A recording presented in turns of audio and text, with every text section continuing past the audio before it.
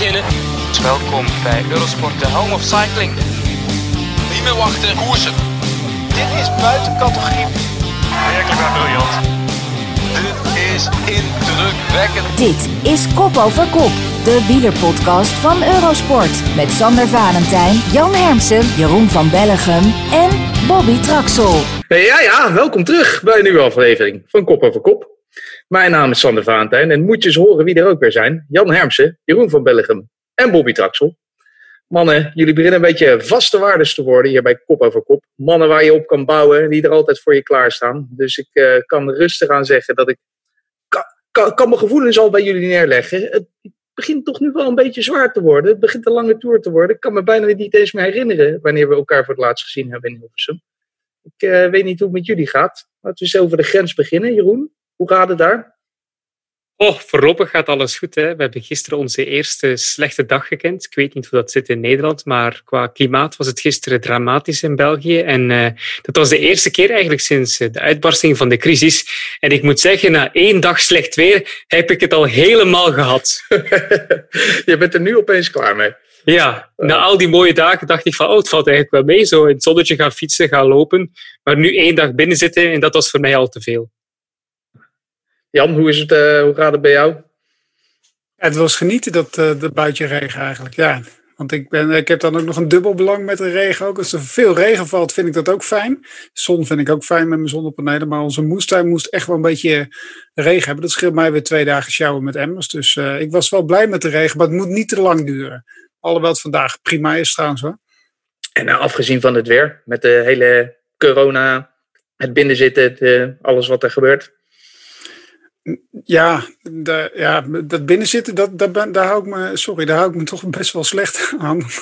Dat heeft het voordeel dat het buitenhuis is en voordeel de hond moet uitgelaten worden en af moeten klusjes gedaan worden. En daar moeten weer inkopen voor gedaan worden.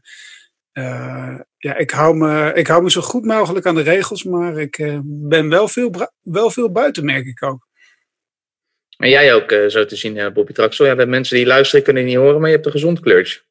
Ja. Nee, ik dacht dan gelijk, dit is een mooie opening, maar het lijkt het ook wel het nieuws, want het is gewoon net bekend geworden dat Jeroen van Bellegem dus een mooi weerfietser is. Dat is dan wel weer jammer. Er is geen enkele reden om je tegen te houden in de keer, om gewoon een rondje te fietsen. Jongens. Het is gewoon een watje aan het worden tijdens die hele coronaperiode. Dus dat is, ik moet bekennen, ik ben natuurlijk wel gewoon gaan fietsen. Want dit zijn de momenten waar ik het eigenlijk van moet hebben. Want dan stapt iedereen dus blijkbaar af. En dan kan ik mijn verschil maken. Dus, Bobby Traxel, ik ben net terug van een tochtje van 2 uur fietsen. En ik heb regen gehad. Dus ga niet lopen zeggen dat ik geen Flandrie heb. Lekker hè? Lekker. En weet je wat het eigenlijk mooiste is? Weet je wat het mooiste is in de regen? Nee, maar weet je wat het mooiste is in de regen? Nee hè? Het meeste valt naast je. Dat moet je me toch eens uitleggen. Nou ja, als het regent, je kan nooit al die regen opvangen. Je vangt maar een heel klein beetje op en de rest valt gewoon naast je. En als je zo denkt, dan maakt het helemaal niks meer uit, jongen. Ja, dan schijnt de zon. Daar heb je wel een punt.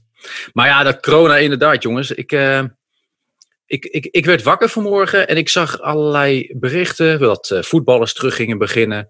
Dat straks in Italië dat ze weer naar buiten mogen. In Spanje mogen ze alweer naar buiten van de 11e, geloof ik. En Frankrijk ook, om weer lekker buiten te gaan sporten.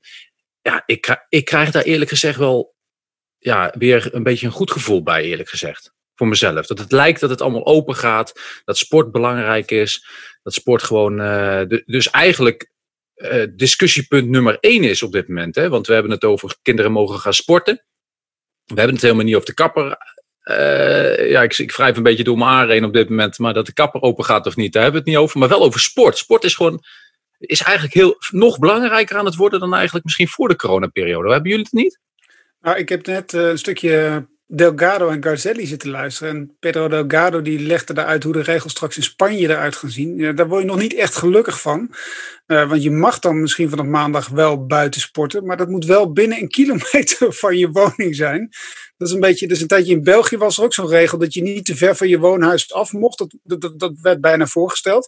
Maar dat was dan nog 50 kilometer. Maar als profielrenner straks 1 kilometer van een huis maar mogen gaan, dan wordt het toch nog wel ingewikkeld. Dus het was heel positief. Maar er zitten toch nog wel een hoop haken en ogen aan. Maar het is wel heel fijn, vooral in Italië, dat je daar weer mag fietsen. En sommige mensen in Colombia zelfs ook. Niet allemaal ook weer. Dat is ook weer vervelend. Maar het zal te hopen dat het wel allemaal, dat iedereen er maximaal van gaat profiteren. En dat ze in Spanje iets verder kunnen fietsen dan een kilometer. Een kilometertje heb je niet zoveel. Tenzij je weer iets bizars wil doen en 600 rondjes om je eigen huis wil rijden. Dat kan natuurlijk altijd. Dat is een gekke ding. Ja, en het land is natuurlijk ook getroffen. Hè? Catalonië gaat definitief niet door. Baskeland gaat definitief niet door. Classica San Sebastian. Dat zijn toch allemaal wedstrijden die zomaar even van de kalender worden geschrapt. Dus je moet toch ook nog wel een beetje gaan vrezen voor die Vuelta. Ook al is die in november. Ja, de regering zegt toch dat sport wel belangrijk is. Maar toch weer niet zo belangrijk. Ja. Nou, het is goed dat we het er nu over hebben, jongens. Want vandaag was natuurlijk de dag waarop de UCI weer met elkaar in overleg zou gaan. Er zou meer nieuws komen over een nieuwe kalender. Er waren ook al wat geruchten over wanneer de Strade Bianche zou worden gehouden. Milaan-San Remo. Maar er was nog te veel onzekerheid. Ook over de afbouw van de maatregelen. Het gaat allemaal te langzaam. En nu hoorden we dat het pas op 5 mei, dus volgende week dinsdag, meer nieuws is. En volgens mij is eerder al eens 15 mei ook gevallen als datum. En dan deze week was er ook weer het bericht dat er tot 1 september in Frankrijk geen grote evenementen gehouden mogen worden. De Tour de France ook weer op losse schroeven. Het blijft maar gissen, het blijft maar onzeker. We weten het maar niet. Allemaal geruchten. Weet je wat, ik weet niet of iemand er nog wat over wil zeggen. Ja, erover wat wil zeggen. Het is natuurlijk wel zo dat ze nu het hebben uitgesteld tot volgende week 5 mei. Maar volgende week 5 mei gaan we niet alles weten. Dus de versoepelingsmaatregelen die worden vrijdag of volgende week maandag weer duidelijker in verschillende landen. Wat precies wel mag en wat niet. Maar daar gaat nog niet gezegd worden wat je mag doen in september. Dat gaat voor deze zomer.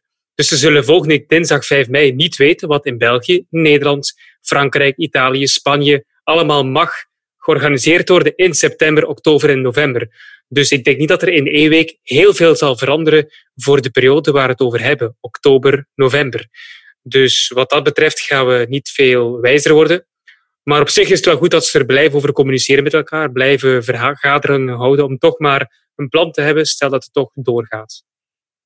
Dat is het zeker. Maar het blijft allemaal speculeren. Het blijft allemaal een beetje, toch ook een beetje die negatieve sfeer. En Bobby, wat jij net zei, hè, er moeten ook weer wat positieve dingen komen. Dus ik heb wel bedacht, ik ben er ook een beetje klaar mee. We gaan het vandaag gewoon er niet meer over hebben.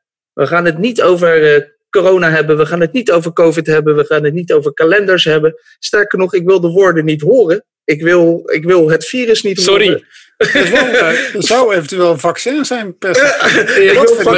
Ik wil vaccin niet horen. Jij ligt wel uit, Jan. Er zit er dan ook een knop op dat je gewoon die persoon gelijk... Nee. Ik heb wat anders bedacht. We hebben de allereerste aflevering van dit seizoen zaten we ook met z'n drieën. En toen hebben we een weddenschap afgesloten hoeveel overwinningen de Koning Quickstep zou halen. Ja. Dat een kratje bier kan komen. Ja, maar dat gaat dus niet meer. Die weddenschap moeten we maar even loslaten. Want hoezo? Die e-races tellen niet? Nee, maar dat vind ik een beetje... En die clubkampioenschappen? Nee, shit. Daar had ik alles op afgestemd. Ja, arme jongen. We hadden afgesproken dat degene die er het dichtst bij zat een bierpakket kreeg van degene die er het vers vanaf zat. Maar nu hebben we het anders bedacht. We gaan vandaag, dus wil ik de woorden corona, covid, virus, kalender, agenda, alle speculaties je wilt niet horen. Doe je het toch, ik heb een pen, krijg je een strafpunt van me. En degene met de minste strafpunten, die krijgt van mij een mooi bierpakketje. Oké.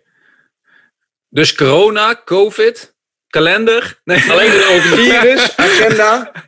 Ik ben een strenge coach. En een soort zeggens... Ja. Wat is de agenda voor vandaag, Sander? Ik ga het jullie ook expres niet gemakkelijk maken, inderdaad. Dus het schema mag wel, alleen de kalender niet. Nee, okay. Ik hoor nu al Jeroen 1 strafpunt en Jan Hermsen ook 1 strafpunt. Ik heb net een virus-update ik zal nog even zeggen dat het een Haagsbierpakket is, dus ik zou iets beter je best doen. Oké, nou ja, dan kunnen we wel gaan beginnen. Wat gaan we doen dan na deze uitzending? Ik weet, het zou een hele korte uitzending kunnen gaan worden. Wat hebben we nog te bespreken? We hebben in ieder geval nieuws. Ander nieuws dan, nieuws over wat eigenlijk? Ja, over je weet wel.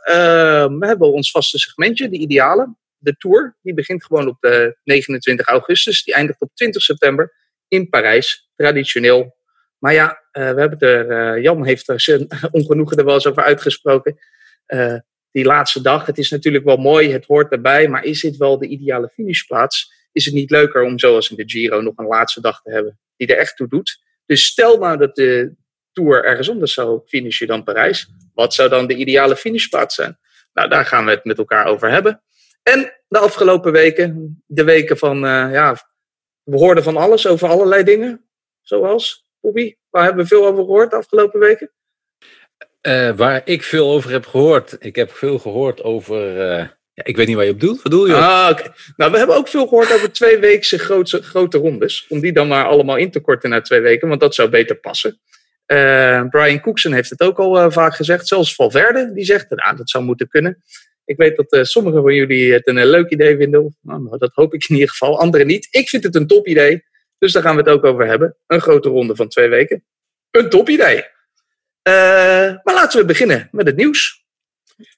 Contador, die zei tegen Cycling News deze week. Froome, die best wel een voordeel heeft bij het uitstellen van de Tour de France. Die dan op 29 augustus zou beginnen. Want dat is voor mensen, hoe langer het duurt voordat we weer beginnen, hoe belangrijk het is dat je mentaal sterk bent. Als we 1 ding weten over Chris Froome is dat hij mentaal ijzersterk is. Ja, Bobby, hoe zie jij dit? Geloof jij daarin dat dit voor hem een voordeel is en meer dan misschien voor andere renners? Ja, op 2 fronten. Hè. Natuurlijk, er werd met een hoop bombarie werd er eigenlijk bekendgemaakt dat hij op het begin van het seizoen toch een klein beetje weer op zijn oude niveau zou zijn. Dat zagen we eigenlijk niet direct. Ik denk dat hij daardoor juist wel extra tijd nodig heeft om de volgende stappen nog te maken. Dus met elke week laten starten van de Tour de France gaat hij een voordeel hebben om beter te zijn en over zijn blessure heen te zijn. Een blessure waarvan we allemaal gedacht hadden van daar komt hij niet te boven. Maar toen heb ik ook wel eens vaker gezegd van ja, als er 1 iemand mentaal heel erg sterk is en dingen als dit aan kan en heel erg goed aan kan om alleen te trainen, om gefocust te zijn, om zichzelf af te matten, ja, dan is het Chris Froome. En dan heeft Contador daar natuurlijk zeker een punt dat hij hier zeker mee om kan gaan en super gemotiveerd is voor die 5e keer de Tour de France te winnen. Ja, ik zie daar wel... of hij het nog gaat halen, dat weet ik niet. Maar de vraag is uiteindelijk of hij er een voordeel in heeft ten opzichte van andere renners. En ik denk dat hij inderdaad wel eentje is die hier meer mee om kan gaan. Ik denk zelfs dat bijvoorbeeld... Ik denk dat een Roglic dat ook heel goed zou kunnen. Maar er zijn ook heel veel voordelen. Ik denk dat een Alaphilippe het ontbreken van wedstrijden en die wedstrijdspanning en allemaal dat soort zaken, dat juist bijvoorbeeld, om als voorbeeld te geven, dat hij daar juist minder goed mee om kan gaan. Dus ik ben het wel mee eens met wat Contador hier zegt. En als jij zegt dat je je afvraagt of hij het gaat halen, bedoel je het gewoon puur fysiek? Of hij op tijd klaar is? Fysiek, maar zeker ook tegenwoordig natuurlijk met zijn leeftijd ten opzichte van alle andere grote blokken. Zoals natuurlijk de Jumbo-Visma met 3 man. Maar ook de concurrentie bij zichzelf in de ploeg met een man als Bernal. Die zie ik ook zomaar de komende 4 jaar nog winnen. Waardoor die 5 keer op een rij zou kunnen gaan winnen. En natuurlijk kan er altijd iets tussen komen. Maar Dus ik geloof wel dat het een voordeel voor hem is. Dat hij een van de personen die het aan kan. Maar of hij de groei van de andere jongens aan kan, dat weet ik niet. Jan, hoe denk jij daarover? Ja, het laatste wat Bobby zegt is wel misschien het meest belangrijke. Ja, of hij de groei van de andere jongens aan kan. Volgens mij kan je... Bernal is weliswaar jong, maar is behalve een groot talent, heeft natuurlijk een ontzettende mentale weerbaarheid ook al is hij jong. Anders kan je geen grote ronde winnen. Ik denk dat hij wel mee gaat doen. Maar winnen is wel heel erg groot. Inderdaad. Ja, goed, als iemand het zou moeten weten, is het Contador, de man van de mentale weerbaarheid en die man die goed klappen op kan vangen. Maar of dat nou echt het verschil gaat maken in deze Tour, dat weet ik niet. Ik denk dat al die jongens straks gewoon ook de trainingskilometers kunnen rijden. Ja, misschien wat je zei net, Bobby, Alaphilippe, dat hij er wat meer moeite mee heeft. Maar ik geloof niet dat hij hierdoor de Tour gaat winnen in ieder geval. Hij gaat wel een goede Tour rijden, maar hij gaat hem niet winnen, denk ik. En Jeroen, Bobby zei het ook, en Contador ook trouwens, dat het gaat ook een beetje om leven als een prof. Hè? Nu goed bezig blijven. En Froome is dan misschien een goed voorbeeld daarvan. Alaphilippe, misschien leven als een prof, maar heeft wat anders nodig. Hoe zie jij dit? Ja, ik was vooral onder de indruk inderdaad van zijn werkethiek de voorbije weken en maanden. Froome wordt toch in mei 35, heeft al zoveel jaar op zijn teller staan als profcoureur. En hij rijdt naar eigen zeggen nog altijd 30 uur per week op die smart trainer. Je weet, Sander, ik ben een groot belieber van al dat soort labeur op de fiets binnen. Ik doe dat ook graag, maar dat is dus gemiddeld per week, iedere dag, 4 uur per dag op zo'n smart trainer. Dat vind ik echt wel heel erg veel. Dus ik ben wel onder indruk van die werkethiek bij Froome.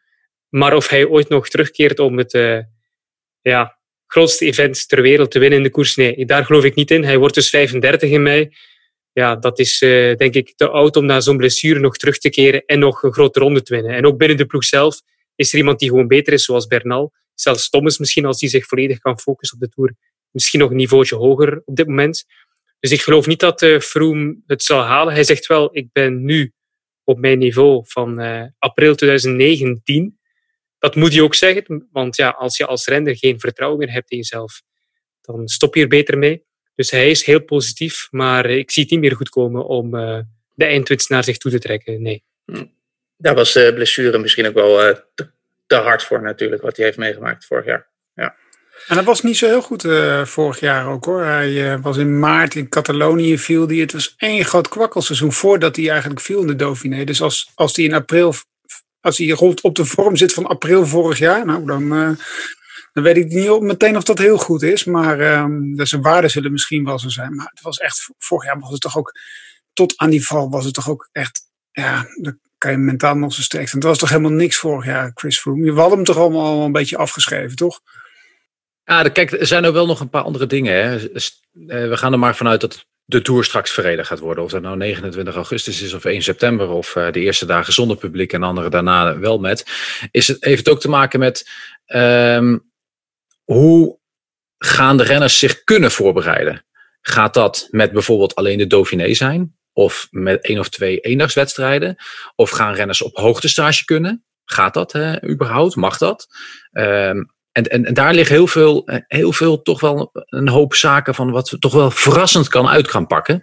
Nou, als je Dauphiné gaat ook niet door, toch? Dauphiné gaat niet door, Zwitserland gaat niet door. Het Dauphiné gaat, ik denk, wel door. Ik denk dat het de week voor het nationaal kampioenschap en niet het Nederlands kampioenschap op de kalender gaat komen zometeen als de UCI het bekend gaat maken. En gekort, dacht ik. 4 dagen. Ja, 4 of 5 dagen.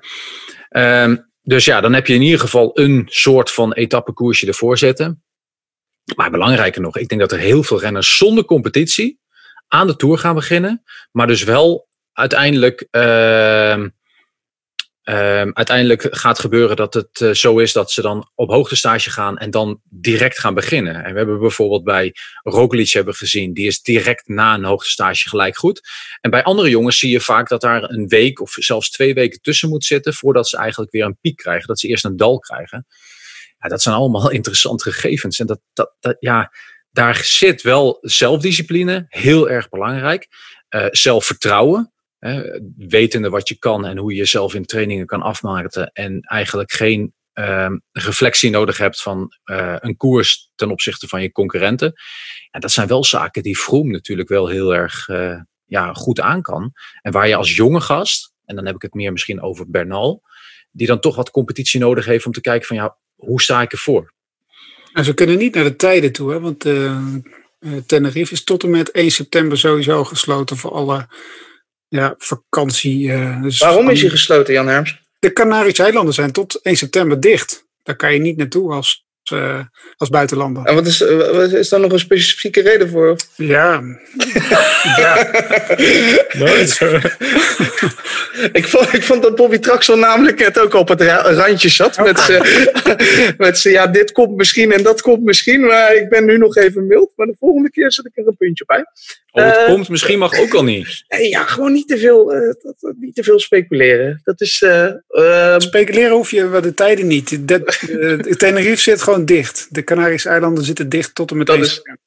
Oké, goed om te Maar je hebt dus, goed om te wat ik weten. eigenlijk wil zeggen, je hebt dus renners die zichzelf mentaal technisch heel goed kunnen, zelf pijn kunnen doen, zelf op trainingskamp kunnen gaan en zorgen allemaal dat soort zaken. En er zijn renners die gewoon, klinkt misschien negatief, maar van huis moeten zijn om zichzelf erop kunnen branden. Hè. Neem bijvoorbeeld Jens Voigt in het verleden. Ja, die heeft ten eerste tot zijn 180ste leeftijd heeft hij gekoerst. Die was altijd goed in criterium internationaal als we om 7 uur 's morgens moesten starten. Want ja, die heeft 7 kinderen. Die was ten eerste graag van huis af. Kwam overigens niet doordat hij 7 kinderen had, dat hij graag van huis zou zijn. Maar volgens mij omdat zijn schoonmoeder ook in zijn huis woonde. Volgens mij was dat de reden. Tenminste, ik kan me wel iets in vinden. Maar oei. Mijn schoonouders weten niet wat podcast is. Dat scheelt. Nee, maar je hebt heel veel verschillende type renners die dat hebben. En dat is... Het is wel een zware periode, hoor. Dat is het zeker, deze periode. Zwaar. Ander nieuws. Er zou een tijdrit georganiseerd worden door een trainingsgroepje in Gent. Die onder de naam gaat, ik vond het wel mooi, de Gentse wielerterroristen. Dan zou er een klassement opgemaakt worden via Strava wie nou het snelst was. Zoals Kampenaerts en Lampaard hadden zich al aangemeld. Nou woon jij in Gent, Jeroen. Dus ten eerste maar de vraag, ben je onderdeel van de Gentse wielerterroristen? Nee. Maar je bent wel een wielerterrorist, toch, in Gent? Dat heb jij nu gezegd. Maar ik vond het wel een ludiek ideetje eigenlijk. Het was zo'n 17 kilometer lang. Hè? Ja, ik ben geen Gentse wielerterrorist. Kan je ons wat meer vertellen over dit ideetje? Toevallig vorige week zondag heb ik er nog gefietst over die wegen waar ze net over hebben gesproken in die bewuste actie. De Gentse wielerterroristen. Het is dus langs het Schiptonk-kanaal in Gent, tussen Gent en Deinze. Heel breed kanaal eigenlijk, waar je gewoon op vlakke wegen langs het water kunt fietsen. Heel veel volk ook daar vaak, langs dat water. Maar ze hebben eigenlijk iets ludieks opgezet om dus een soort tijdrit te organiseren van 17 kilometer tussen vrienden. Maar dat is vrij snel geëscaleerd. Dus de pers heeft daar ook polshoogte van genomen, bekende coureurs. En plots is dat verschenen in de nieuwsmedia. En dan natuurlijk leest iedereen dat vanuit het Gentse en willen ze allemaal meedoen. Maar dat was natuurlijk niet de bedoeling om zoveel mensen samen te krijgen. En ze hebben verstandig beslist om dat nu toch maar niet te doen.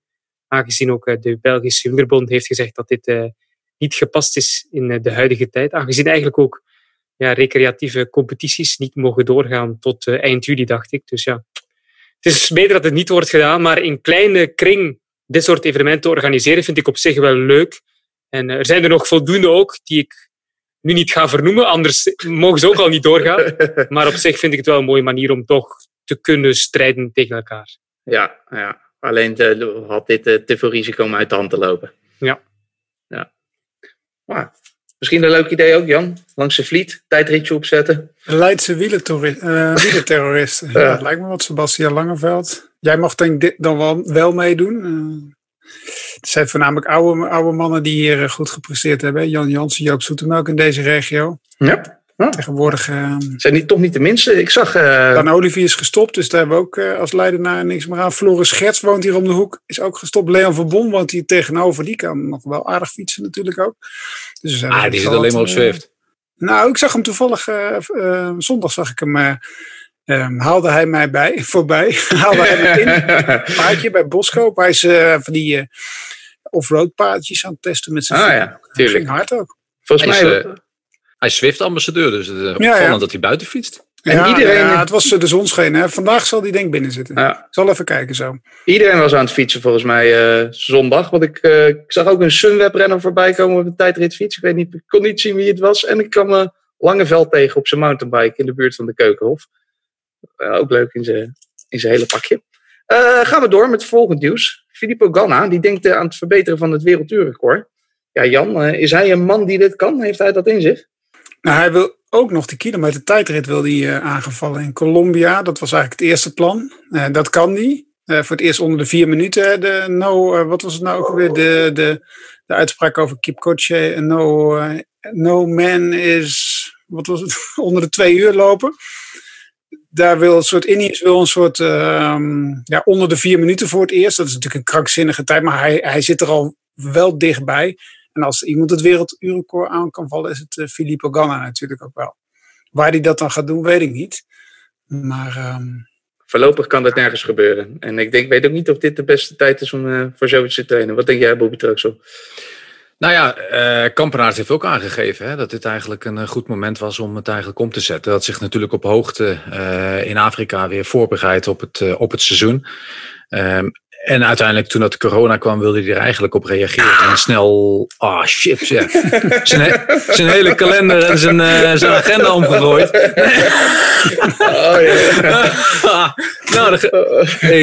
Ik hou toch niet van bier. Dus, maar in ieder geval, hij had het eigenlijk ook in zijn hoofd. En hij heeft eigenlijk de UCI uit zijn hoofd gepraat. Maar het was misschien wel juist een heel goed moment voor hem. Als je in goede conditie bent. Om het een keer op een hooglandbaan, in ieder geval op hoogte, nog eens een keer een stukje beter te doen. Of nee, hij wou het op de laaglandbaan doen. Hij wou het in Londen doen. Ja, Londen. Dat was het geval. Om te laten zien van, jongens, al die... mensen op hoogte. Ja, die zeggen dat het allemaal een makkie was, zeg maar daar. Nou, begin er maar eens aan. Over hardrijders gesproken. Rowan Dennis, die won de laatste etappe van de Digital Swiss 5. Hij won ook de eerste etappe. Koen, die won er ook 2 volgens mij. Roach was ook weer erg goed, net als in Vlaanderen. En ik hoorde Kruiswijk zeggen, bij dit soort dingen, het is toch een soort ander spelletje. Er komen andere renners bovendrijven. Maar als ik het zo zie, lijkt het alsof vooral de tijdrijders steeds boven komen drijven in Jeroen van Bellegem. Ja, dat is wel zo op dat specifiek platform van Rouvy, waar je niet kan draften. Dus ik vind op zich al een platform waar je fietst en waar draften niet meetelt, een belachelijk platform.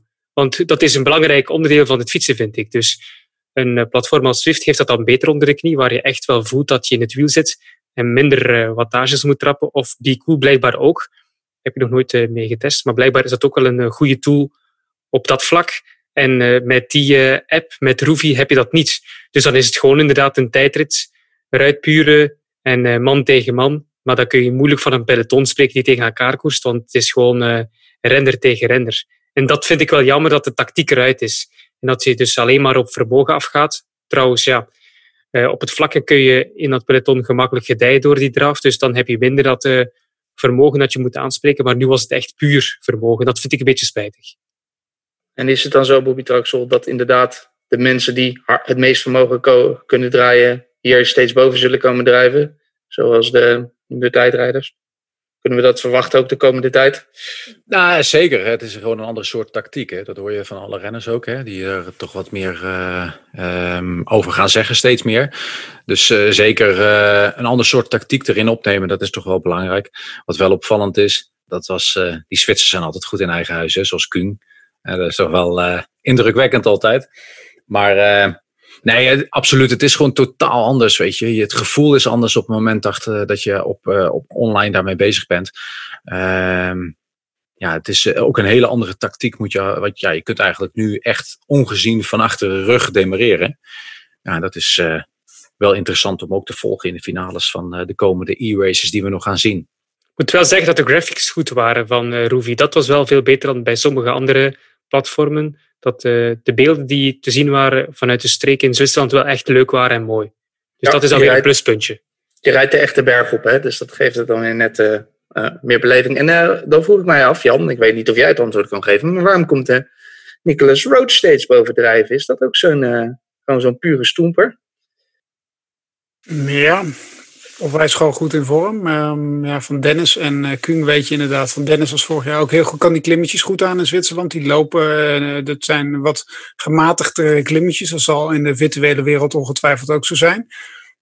Kuhn is ook goed daar. Kent de klimmetjes ook goed. Waarom Roach zo goed is?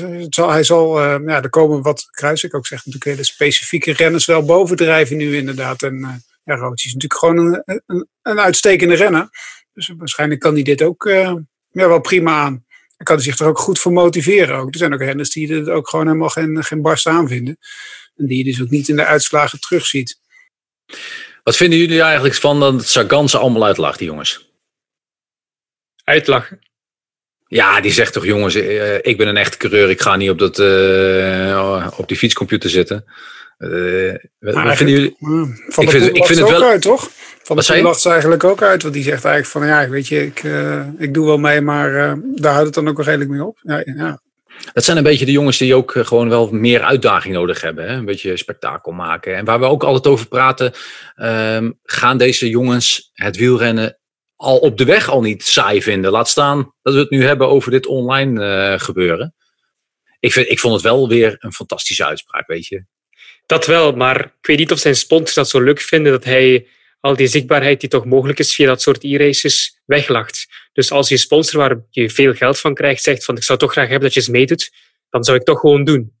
Hij had meer tijd op de gemiddelde krant in België dan een gemiddelde renner die een e-race wist te winnen de laatste tijd. Dus hij stond er met zo'n grote foto op. Dus in dat opzicht deed hij dat dan weer goed, in zulke uitspraken. Die is vast wel weer met een nieuwe Grease-song bezig of zo, waar die straks weer mooi ergens te zien is. En nu we het er toch over hebben, volgende week, dus vanaf, moet ik even denken, 4 mei. Ja, elke dag om 3 uur op Eurosport 1 te zien. De Swift Race for All. Dan is er ook meerdere teams doen mee. Volgens mij, Bobby Traxel, jij levert ook commentaar, als ik me niet vergis. En dan kun je van maandag tot en met vrijdag dus 2 uurtjes lang genieten van toch nog racen. Ja, wie had dat gedacht? Nou, ja, ik zag hem wel aankomen, maar misschien nog mensen in. Uiteindelijk is het wel... nogmaals, ik ga het nog een keer zeggen en ik ga het misschien nog herhalen. En ik vind het eerlijk gezegd wel een leuke aanvulling. En ik hoop dat we dit straks als het piep voorbij is, dat we dan gewoon weer... of telt het ook niet. Maar in ieder geval dat we dit wel gaan behouden. Want ik vind het wel grappig of een extra dingetjes. Ik zie heel veel leuke dingen extra bijkomen waar ik van denk van ik hoop dat we dat straks allemaal ook gaan hebben. Ik hoop het ook. En jij denk ik ook, Jeroen. Een beetje opschudding kan best. Tot slot van het nieuws. We hebben altijd eigenlijk vorige keer deden we het een speedrondje bizarre trainingen. Maar we hebben deze week maar 1 bizarre training ben ik tegengekomen. Het kan dat ik iemand gemist heb. Maar Jeroen, 2. Je hebt er nog eentje gelukkig. Nou, dan, in ieder geval de eerste wou ik toch ook... 2 keer van dezelfde. Vertel jij het dan maar, Jeroen. Want het was inderdaad niemand minder dan Remco Evenepoel. Wat heeft hij deze week weer uitgevroten? Eigenlijk vorige week zondag is het begonnen. Hè. Zondag heeft hij een ritje afgewerkt in de Ardennen van 256 kilometer. Ruim 7 uur. En zijn eigen La Doyenne, dus de eigen Luik-Bastenaken-Luik, op de dag waarop normaal gezien Luik zou moeten plaatsvinden. En dan een dag later heeft hij een speciale uitdaging afgewerkt. Eentje die hij normaal de vrijdag zou doen, maar omdat er zoveel volk zou afkomen, heeft hij dat dan afgeblazen en heeft dat eigenlijk stilletjes maandag gedaan. 50 maal de muur opgereden, 8 uur gefietst, 217 kilometer. Dus dan luister ik een dagje later naar de podcast van onze collega's in het wiel. En Marijn Zeeman was daar te gast en die heeft dan verteld dat zijn ploeg maximaal, dus de renners in zijn ploeg, maximaal 2 à 3 uur mogen fietsen dagelijks. Af en toe intensief, maar zeker niet te veel. En dan zie ik Remco 2 dagen op rij iets minder of iets meer dan 300 kilometer afleggen. Dan denk ik van hoe zit dat dan? Want de Koning Quickstep is ook een hele grote ploeg. Is er dan iemand van die 2 helemaal verkeerd of is het een ander insteek? Want ik denk niet dat het zo verstandig is om 2 dagen na elkaar meer dan 200 kilometer te fietsen. Ook al ben je slechts 20 jaar. Bobby, jij zit nee te knikken. Nee, ik denk dat het niet echt super verstandig is om dat 2 dagen achter elkaar te doen. Je gaat gewoon kapot aan. Van 1 keer, laat staan van 2 keer achter elkaar. Of tenminste zo dicht op elkaar. En dan, Kijk, uiteindelijk, ik snap het ook wel. Hè, hoe jonger je bent, hoe meer je afgeleid... of hoe sneller je afgeleid bent. Of afleiding nodig hebt om deze periode doorheen te komen. Dat was op het randje. Maar nee, maar uiteindelijk, ik vind het wel mooi. En ik vind hem ook actief. En hij zorgt er nu in deze periode ook voor dat hij eigenlijk zijn marktwaarde behoudt. Hij is veel in de pers. Ja. Maar moet niemand van de Koning Quickstep hem dan een beetje afremmen en tegen hem zeggen van... is dit nou wel zo verstandig om dit te blijven doen? Of vinden die de mediawaarde en de exposure die het krijgt dan wel weer belangrijker? Ik denk inderdaad dat ze het ook wel erg belangrijk vinden dat de mediawaarde daar toch wel hoog blijft. En die trend zet Evenepoel. Dus dat is wel goed. Maar zoals de mannen van Jumbo-Visma ook aangaven en zolang wij er ook al over hebben gesproken, je moet toch proberen je immuunsysteem goed te houden. Zorgen dat je goede trainingen doet, maar mentaal niet kapot gaat. Want het gaat ook voor ons nog een mentaal lange periode worden. Ja. Jeroen, jij bent hem laatst 1 keer opgereden, de muur. 50 keer. Dat was meer dan 5000 hoogtemeters. Misschien kan jij Evenepoel overtoepen en hem gaan even rusten. Ja, ik had al berekend dat ik dan 127 keer de Koppenberg moet afwerken. En dat ga ik toch gewoon links laten liggen. Ja, nee, dat lijkt me ook beter. We hebben jou trouwens liever ook topfit. Zowel hier in de podcast als bij de komende uitzendingen op Eurosport. Zijn er wel eens dagen dat Remco Evenepoel niet in het nieuws komt eigenlijk de afgelopen... Want ik vind wel dat hij doet een hele hoop leuke dingen en hij reageert heel positief over bepaalde zaken. Maar ja, het afbrandeffect waar we bij deze jongen allemaal zo bang voor zijn, gaat in deze niet-fietstijd toch, het vuurtje wordt wel aardig aangestoken inderdaad. Er zijn ook andere wielrenners in België die af en toe wat dingen doen, maar het lijkt... De focus laat zich wel heel erg gaat wel heel erg op Remco Evenepoel. En het is natuurlijk een wonderkind. Maar Eddy Merckx zei daar wat over trouwens. Hè. Die zei van, ik zie Mathieu van der Poel eerder de Tour winnen dan Remco Evenepoel. Dan weet ik niet of dat een soort Belgisch iets is. Dat je dat een beetje moet downplayen en de Hollanders een beetje uit de underdog-rol moeten halen. Maar ik vond het wel eigenlijk wel interessant wat Eddy daar zei. Hij zei van die overwinning in San Sebastian, dat vond ik ook maar een beetje zus en zo eigenlijk ook. Dat vond ik toch wel, is dat al een reddetje bij onze zuidenburen? Ja, Jeroen, ja. Nee, maar wat je net zei inderdaad, van dat aandacht krijgen, dat creëert hij zelf ook door dat soort evenementen. Ik bedoel, we vragen natuurlijk niet aan hem van doe eens 250 kilometer zotte zaken op een bepaalde blauwe maandag, maar hij doet het wel en dan wordt dat natuurlijk opgepakt. Als hij gewoon zijn ritjes afwerkt op de tax of hij rijdt buiten 100 kilometer, dan gaan ze ook niet over hem spreken. Maar, dus hij creëert het zelf een beetje minder Bobby. Maar het lijkt wel dat hij extra zijn best moet doen of zo, lijkt het wel, door dit soort dingen. Nee, maar dat is niet. Kijk, Evenepoel, ik moet zeggen dat Evenepoel een hoop dingen ook wel slim en goed doet. Als we kijken naar Remco, in Nederland ken ik ze niet. Volgens mij in België is hij ook de enige. Is waarschijnlijk de enige, in ieder geval de Benelux, die zijn eigen persverantwoordelijke heeft. Nou, en de persverantwoordelijke die heb je om content te creëren. Om jezelf je marktwaarde groot te houden in de content. Dus eigenlijk de persverantwoordelijke in de laatste jaren van de ploeg van Patrick Lefevere. Stephanie, die heeft de overstap gemaakt naar team Evenepoel. Maar zijn content is hard fietsen straks. Is geen maas. Niet alleen maar uithangbord zijn. Ja, maar het zegt ook niet dat hij dat niet doet. Want dat heeft hij al laten zien dat hij dat ook heeft gedaan afgelopen jaar. Op zo'n verschrikkelijke jonge leeftijd. En natuurlijk moet hij dat nog 10 jaar, misschien het liefst 15 jaar doen. Dat begrijp ik. Maar uiteindelijk is het ook je marktwaarde behouden. En dat is wat elke ploeg nu doet. En hij behoudt het voor zichzelf heel erg groot. Maar zeker ook voor zijn ploeg. Dus dat doet hij samen met zijn team. Want uiteindelijk is een wielrenner eigenlijk een soort BV. En dat heeft hij heel goed ingericht. En hopelijk, het enige wat we moeten hopen is dat hij gezond blijft. Want ik wil hem nog echt wel veel van dit soort dingen zien doen de komende jaren. We hebben toch weer 5 minuten over hem gehad. Ja, geweldig. En, zonder problemen. Dat doet hij toch knap. Sowieso een soort vriend van de show. We hebben het graag over Remco Evenepoel. Maar Jeroen, als Eddy Merckx zoiets zegt, dat Mathieu van der Poel misschien nog wel eerder de Tour wint dan Remco. Ik bedoel, Eddy heeft altijd gelijk, toch Jeroen? Eddy heeft altijd gelijk. Dat zou ik nu ook weer niet zeggen. Maar als dat zijn mening is, dat mag. Hè. Ik denk dat Mathieu minder kans heeft om de Tour te winnen dan Evenepoel, maar dat is mijn mening. Dus ja, goed, we zien wel wat het zal geven over een paar jaar. We zullen zien wie de grotere kenner is. Eddy Merckx of Jeroen. Dat heb ik niet gezegd. Ik wel. Gaan we verder met de idealen.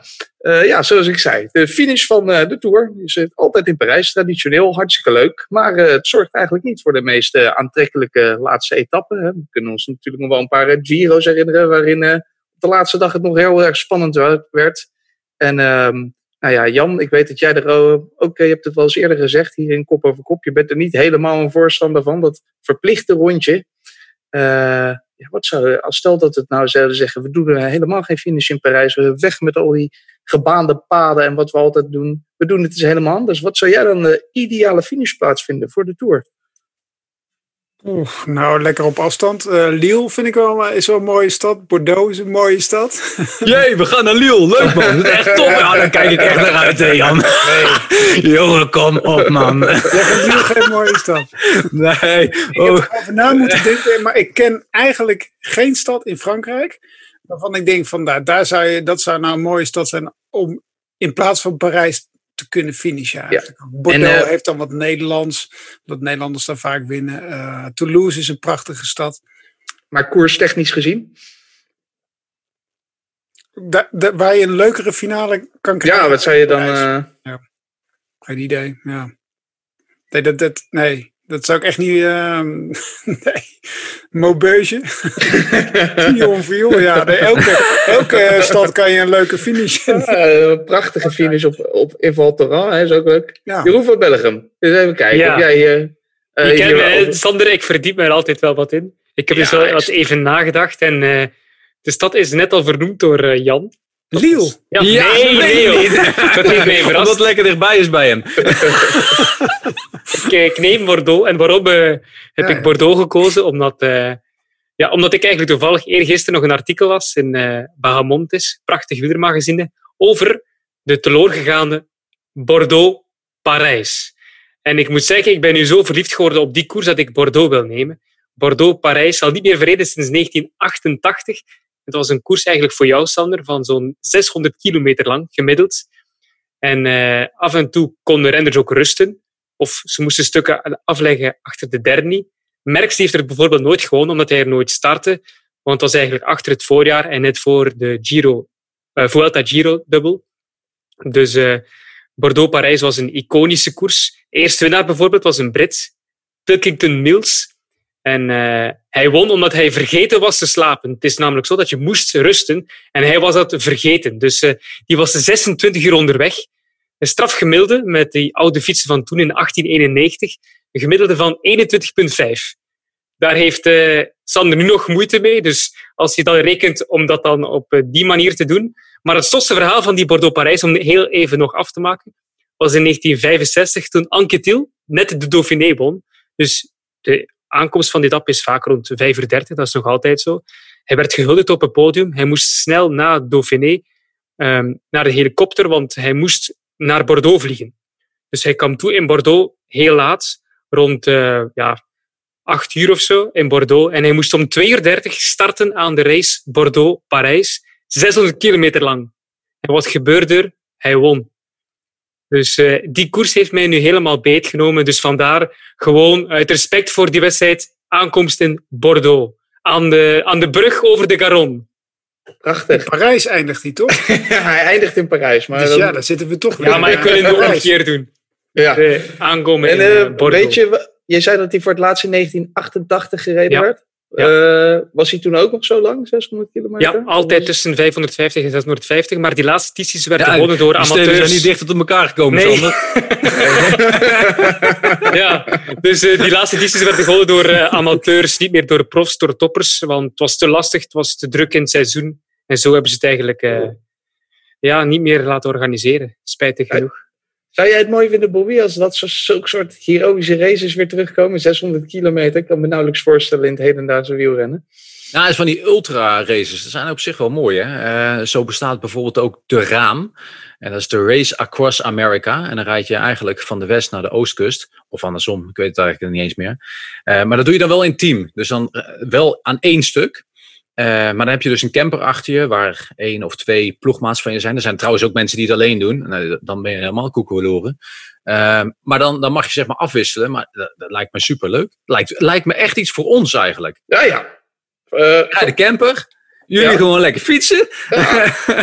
En ik lekker een beetje rondkijken. Maar ik vind het altijd vervelend om naar Jeroen te gaan. Want Jeroen bereidt zich altijd heel goed voor. En dat is eigenlijk niet meer te overtreffen. Dus ja, dat is altijd lastig om dan iets te zeggen. Maar ik moet zeggen, aankomsten in Parijs zijn niet altijd saai. Denk aan Le Mans en Fillon. Ja. Dus ik wil zeggen, er zijn ook wel interessante aankomsten. Hè. 30 jaar geleden, hè? Ja, maar waarom niet weer een keer met een mooie tijdrit finishen? Ja. De tijdrit finishes, denk aan de Giro met Menchov. Moest hij wel nog eventjes vallen om het echt spannend te maken. Maar bijvoorbeeld ook met Tom Dumoulin. Ziet er altijd leuk uit. Ligt er natuurlijk ook aan wat er al tijdens de hele rit gebeurt. Hè? Maar het was best wel interessant geweest als bijvoorbeeld Alaphilippe niet zo ver op achterstand was gereden vorig jaar. En dan in Parijs een tijdrit hadden gehad. Zeker gezien zijn tijdrit die hij al had gedaan. Dus het is niet altijd saai. Toen zat ik te denken van, nou weet je wat. Ja, als je wint, krijg je champagne. Dus waarom niet gewoon in Champagne-streek? Het lijkt me lekker dichtbij. Hoef je niet, kun je gewoon na de koers gewoon zo'n kelder in. En ik dacht, nou, perfecte plek. Maar toch, en daar komt het. Ik zou toch gewoon nog eens 1 keer op die laatste dag een alles of niks poging over de kasseien van Parijs-Roubaix. En dan gewoon lekker op die piste in Roubaix. Gewoon alles of niks. Alles er gewoon vol in. Gewoon alsof het echt oorlog is die laatste dag. Ja, daar zou je me echt blij mee maken. Ja, dat zou wel een extreem spectaculair einde zijn. Ik krijg er ook een brede glimlach van op mijn gezicht. En denk je dat een tijdrit in Parijs, dat ze dat ooit nog serieus in overweging zullen nemen? Ja, ik hoop het. Want ja, uiteindelijk op zich, hè, ik moet er ook heel eerlijk over zijn. Ik heb er eigenlijk niks mee met die laatste wedstrijd, hè, met dat champagne gedoe. Maar uiteindelijk is het ook altijd wel weer een mooi moment om de laatste 3 weken te herbekijken en te herbespreken. En alle mooie beelden nog een keer terug naar voren te halen. En dat allemaal te doen. En uiteindelijk moet ik ook zeggen dat die sprint, hè, een sprint is die je eigenlijk jezelf nooit meer, of als sprinter, als echte sprinter, als je jezelf respecteert, zul je toch op de Champs-Élysées gewonnen moeten hebben. En die sprint is altijd serieus. Dat de aanloop iets minder is, oké. Maar die sprint is altijd serieus en altijd heel belangrijk. Dus, en prachtig in beeld gebracht vaak met die camera die ernaast rijdt. Zo'n motor, dat zie je niet vaak. En ook natuurlijk wel, dat is zo een reden voor de sprinters om al die 2 helse weken die daarvoor zitten op door te komen. Want als dat er niet meer is, dan stapt iedereen na 4-5 etappes af, denk ik. Ja. Nou, ik denk dat we het dan toch maar in Parijs moeten houden. Maar het idee van Bordeaux-Parijs, misschien kunnen we dat toch nieuw leven inblazen. Ik weet niet of het op Eurosport past. 26 uur lang achter elkaar. Wie moet dat dan gaan Herman van Springel als co-commentator. We wisselen gewoon wat af. We wisselen wat af, ja. Ook waarom niet voor ons Eurosport-ride? Ja, je noemt maar wat. Jij geeft commentaar zeker. Ja. Bobby Traxel vanuit zijn caravan. Wat is de stand eigenlijk? Ik sta zeker... de stand is nu 3-2-1. 3-2-1. Ja, 3 voor Bobby Traxel, 2 voor Jan Herms en 1 voor Jeroen van Bellegem. Dus het gaat de goede kant op. Jeroen heeft ook denk ik wel het meeste discipline en zelfbeheersing van ons vier misschien wel. Dus, ik had er ook helemaal geen zin in, joh. Gewoon Nederlands bier. Geef maar gewoon lekker een Bels biertje, dus ik wil meer eens hebben. Is er al gepraat over welk soort bier misschien? Ja, het is een lokaal pakketje uit Den Haag. Lokaal pakketje uit Den Haag? Ja, zeg ik wel 3 keer corona. Dat is trouwens ook lekker. Met Chinese bier zeker. Ja. Jeroen van Bellegem, je weet niet wat je mist. Ik heb hier het lokale biercafé proberen te ondersteunen door een bierpakket te kopen voor jullie. Maar als het zo moet, dan drink ze zelf allemaal op. Nee joh. Ik ga nu echt mijn best doen. Oké. Nou, je hebt nog een goede kans, want nu staat het opeens 4-3-2. Dus het kan nog alle kanten op. Gaan we verder. De grote ronde van 2 weken. Het is al een paar keer geopperd. Nu las ik dat Valverde het in de krant Marca ook had gezegd. Wat zei hij? Ik denk dat het geen zin heeft om de grote rondes 3 weken te laten duren. Want daardoor zullen we heel diep in het seizoen moeten blijven koersen. Waarom geen 2 weken? Voor de fans is dat meer dan voldoende om te genieten. En ook in een ronde van 2 weken zullen de toppers nog steeds boven kunnen komen drijven. Het is al vaker geopperd. Niet alleen dit jaar, maar misschien ook wel daarvoor. We hebben het er in kop over kop ook wel vaker over gehad. Een grote ronde van 2 weken. waarom ook niet? Niet alleen dit jaar, maar waarom niet gewoon elk jaar? Het lijkt mij op zich helemaal geen slecht idee. Ik weet, Bobby Traxel, jij bent een groot tegenstander. Dus zeg jij maar eerst maar waarom het een flut idee is. Dan kom ik daarna wel met een paar argumenten voor. Nou, om te beginnen, dan gaat zometeen King Eye Lake de langste wedstrijd van het seizoen zijn. Nou, dat is een goede reden om het überhaupt niet te doen. Of zelfs nog China 1 en 2. Want die zijn zo lang dat ze een wedstrijd de ene China 1 noemen en de andere China 2. Omdat het anders UCI-regels technisch niet mag. Dus ja, uiteindelijk in China is dan de langste wedstrijd. Nou, dat vind ik helemaal niks. Ik moet wel zeggen, in deze periode zou ik het wel aanbevelen. Want ik zou wel hopen dat we alle 3 de rondes, als we dan toch kans krijgen, kunnen afwerken. En als het dan op 2 weken moet, dan moet dat gewoon. En dan moeten we er gewoon gaan koersen. Maar ik ben ook bang dat dan de UCI 1 van de 2 of zelfs 2 of 1 van de 3 of zelfs 2 van de 3 wedstrijden er misschien wel aan vast gaat pinnen. Want dat willen ze eigenlijk wel. Hè. Ze willen de Tour de France nog belangrijker maken. En als enige grote ronde echt 3 weken te laten duren. En die andere maar gewoon een uitgeknepen citroen van te maken. En daar 2 weekjes rond te rijden. En dat zou ik heel jammer vinden. Want Italië heeft veel meer mooiere plekken om te laten zien dan dat Frankrijk in het algemeen kan vinden. Dus ja, daar ben ik gewoon volledig tegen. En ik ben echt 100% van overtuigd dat wat je de laatste jaren ziet, dat die laatste week zo verschrikkelijk belangrijk is. En dat is niet alleen maar omdat ze het vaak een hele lastige laatste week van maken. Maar gewoon omdat iedereen kapot is na 2 weken koers. Dus ja, voor mij nogmaals, ja, dit jaar. Maar ik hoop gewoon dat we die 3 grote rondes 3 weken lang gaan blijven volgen. En dat zou een dag extra mogen zelfs voor mij. En dan gewoon een extra rustdag. Hè, zoals je bijvoorbeeld het idee was nu in de Giro te starten. En dan zaterdag, zondag, maandag en dan dinsdag gewoon weer in Italië door te gaan. Laten we dan gewoon op vrijdag beginnen. Heb je vrijdagavond mooi primetime. Zaterdag en zondag. Maandag een rustdag. Eventueel reizen of gewoon een extra rustdagje. En dan weer door te gaan. Jeroen, Bobby zegt dan zijn ze die laatste week, dan is iedereen kapot. Maar je zou ook kunnen zeggen, de laatste week is iedereen kapot, krijg je minder mooie koers. Als je het in 2 weken stopt, heb je minder van die uitgeknepen vaathoekjes. Heb je 2 weken lang mannen die er vol op gaan en er vol op klappen. Ik ben het eigenlijk bijna volmondig eens met Bobby. In die zin dat dit jaar... Een keer volmondig eens zijn, dat gaat gebeuren bij jou nooit. Dus kom maar, jongen. Bijna volmondig. Dit jaar inderdaad gewoon 2 weken, niet over discussiëren, want dan ga je ook de leefbaarheid van andere koersen vergroten die niet tijdens grote rondes hoeven georganiseerd worden. Dus volmondig mee eens, maar gemengde gevoelens op lange termijn. Als je sportieve ambities hebt om het leuker te maken voor het publiek, dan denk ik dat 2 weken wel een goed initiatief is, want het brede publiek, ik heb het niet over ons, wij zijn niet het brede publiek, wij zijn echte wieler, ik zal niet zeggen kenners of experts in die de verder zijn van het woord, maar toch iets meer dan de gewone mens. En die wil spektakeletappes zien, die wil heel wat gebeurtenissen zien op zijn scherm. En als je 3 weken grote rondes plant, heb je 8 dagen, vaak vlakke etappes. We zijn er 5-6 uur uit. En vaak zijn dat ellenlange etappes waar het niet veel te beleven valt. Als je alles samenbalt in 2 weken, dan ga je bijna altijd hele leuke etappes krijgen. De vlakke etappes kun je dan combineren met andere zaken.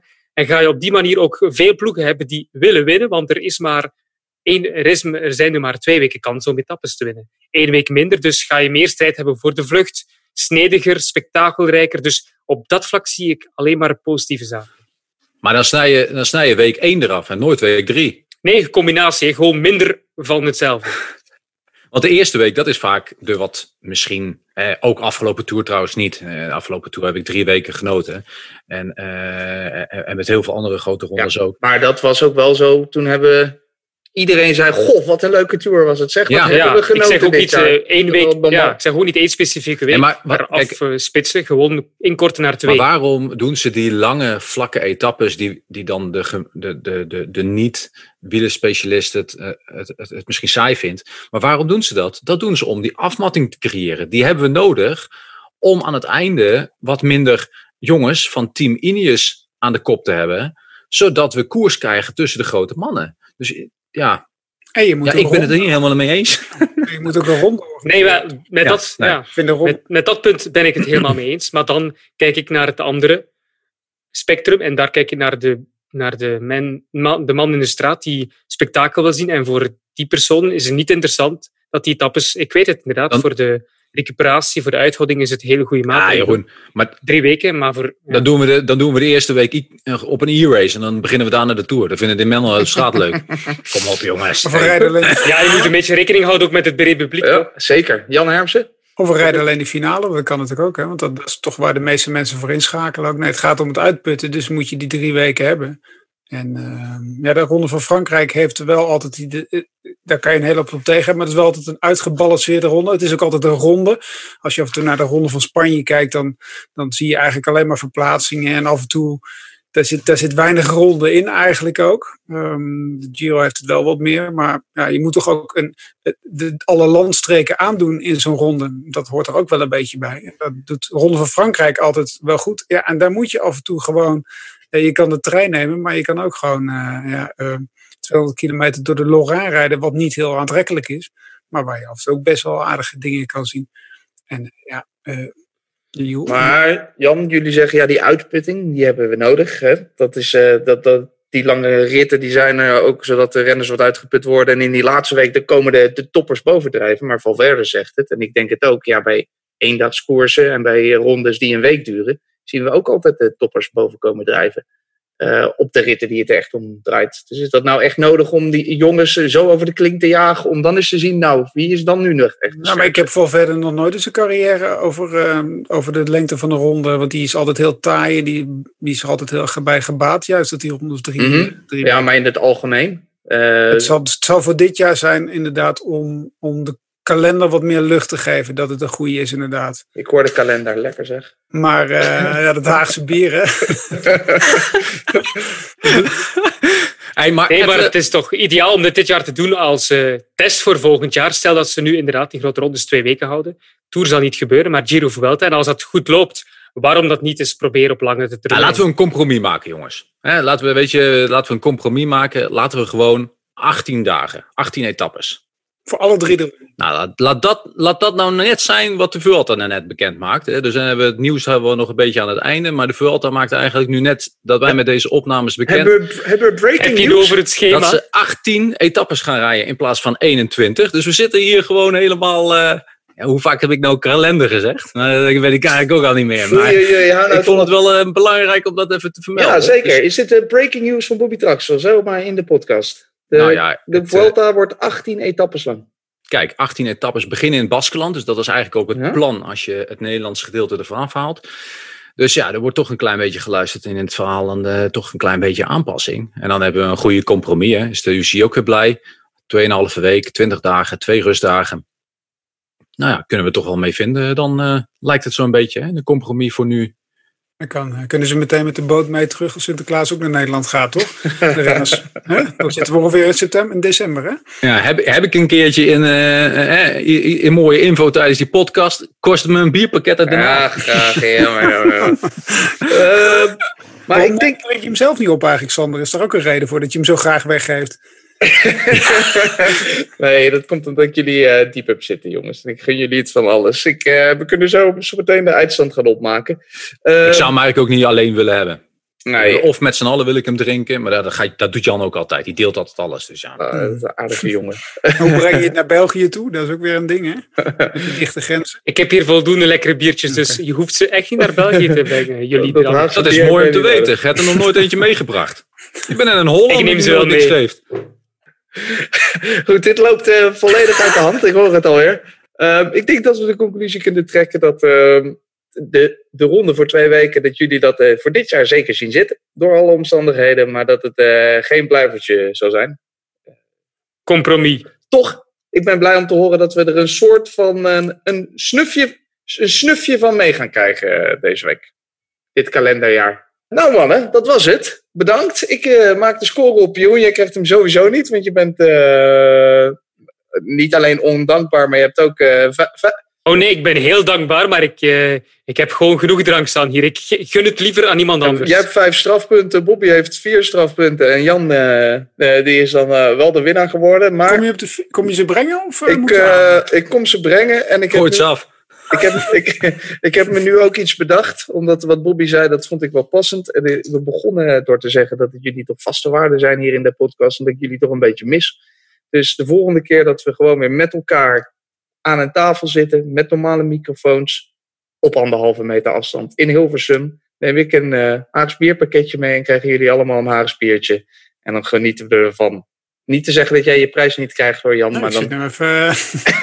Ik deel dubbel uit. Jij bent eigenlijk veel te goed voor deze wereld. Ja, ik ben een goede jongen. Heb je het over mij, hè? Ja. Tot slot nog eventjes. Het is vandaag woensdag, aanstaande zaterdag, 2 mei, hebben we op Eurosport de Sagan-dag. Dan hebben we de hele dag hele mooie ritten van Sagan, van zijn beste momenten. En om 6:30 zie je Band of Brothers. Dat is een nieuwe documentaire waarbij we achter de schermen gaan samen met Peter Sagan bij Bora Hansgrohe. Hartstikke leuk om te zien. De dag daarna, zondag 3 mei, hebben we Cancellara-dag.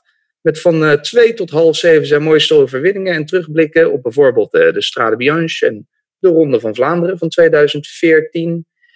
Dus dat is ook voor zitten. En zoals ik al eerder zei, volgende week van 4 tot 8 mei is dat dan, denk ik. Maandag tot en met vrijdag. Maandag tot en met vrijdag. De Tour dus, Tour vooral op Zwift. Met Bobby Traxel ook onder andere. Elke dag om 3 uur op Eurosport 1.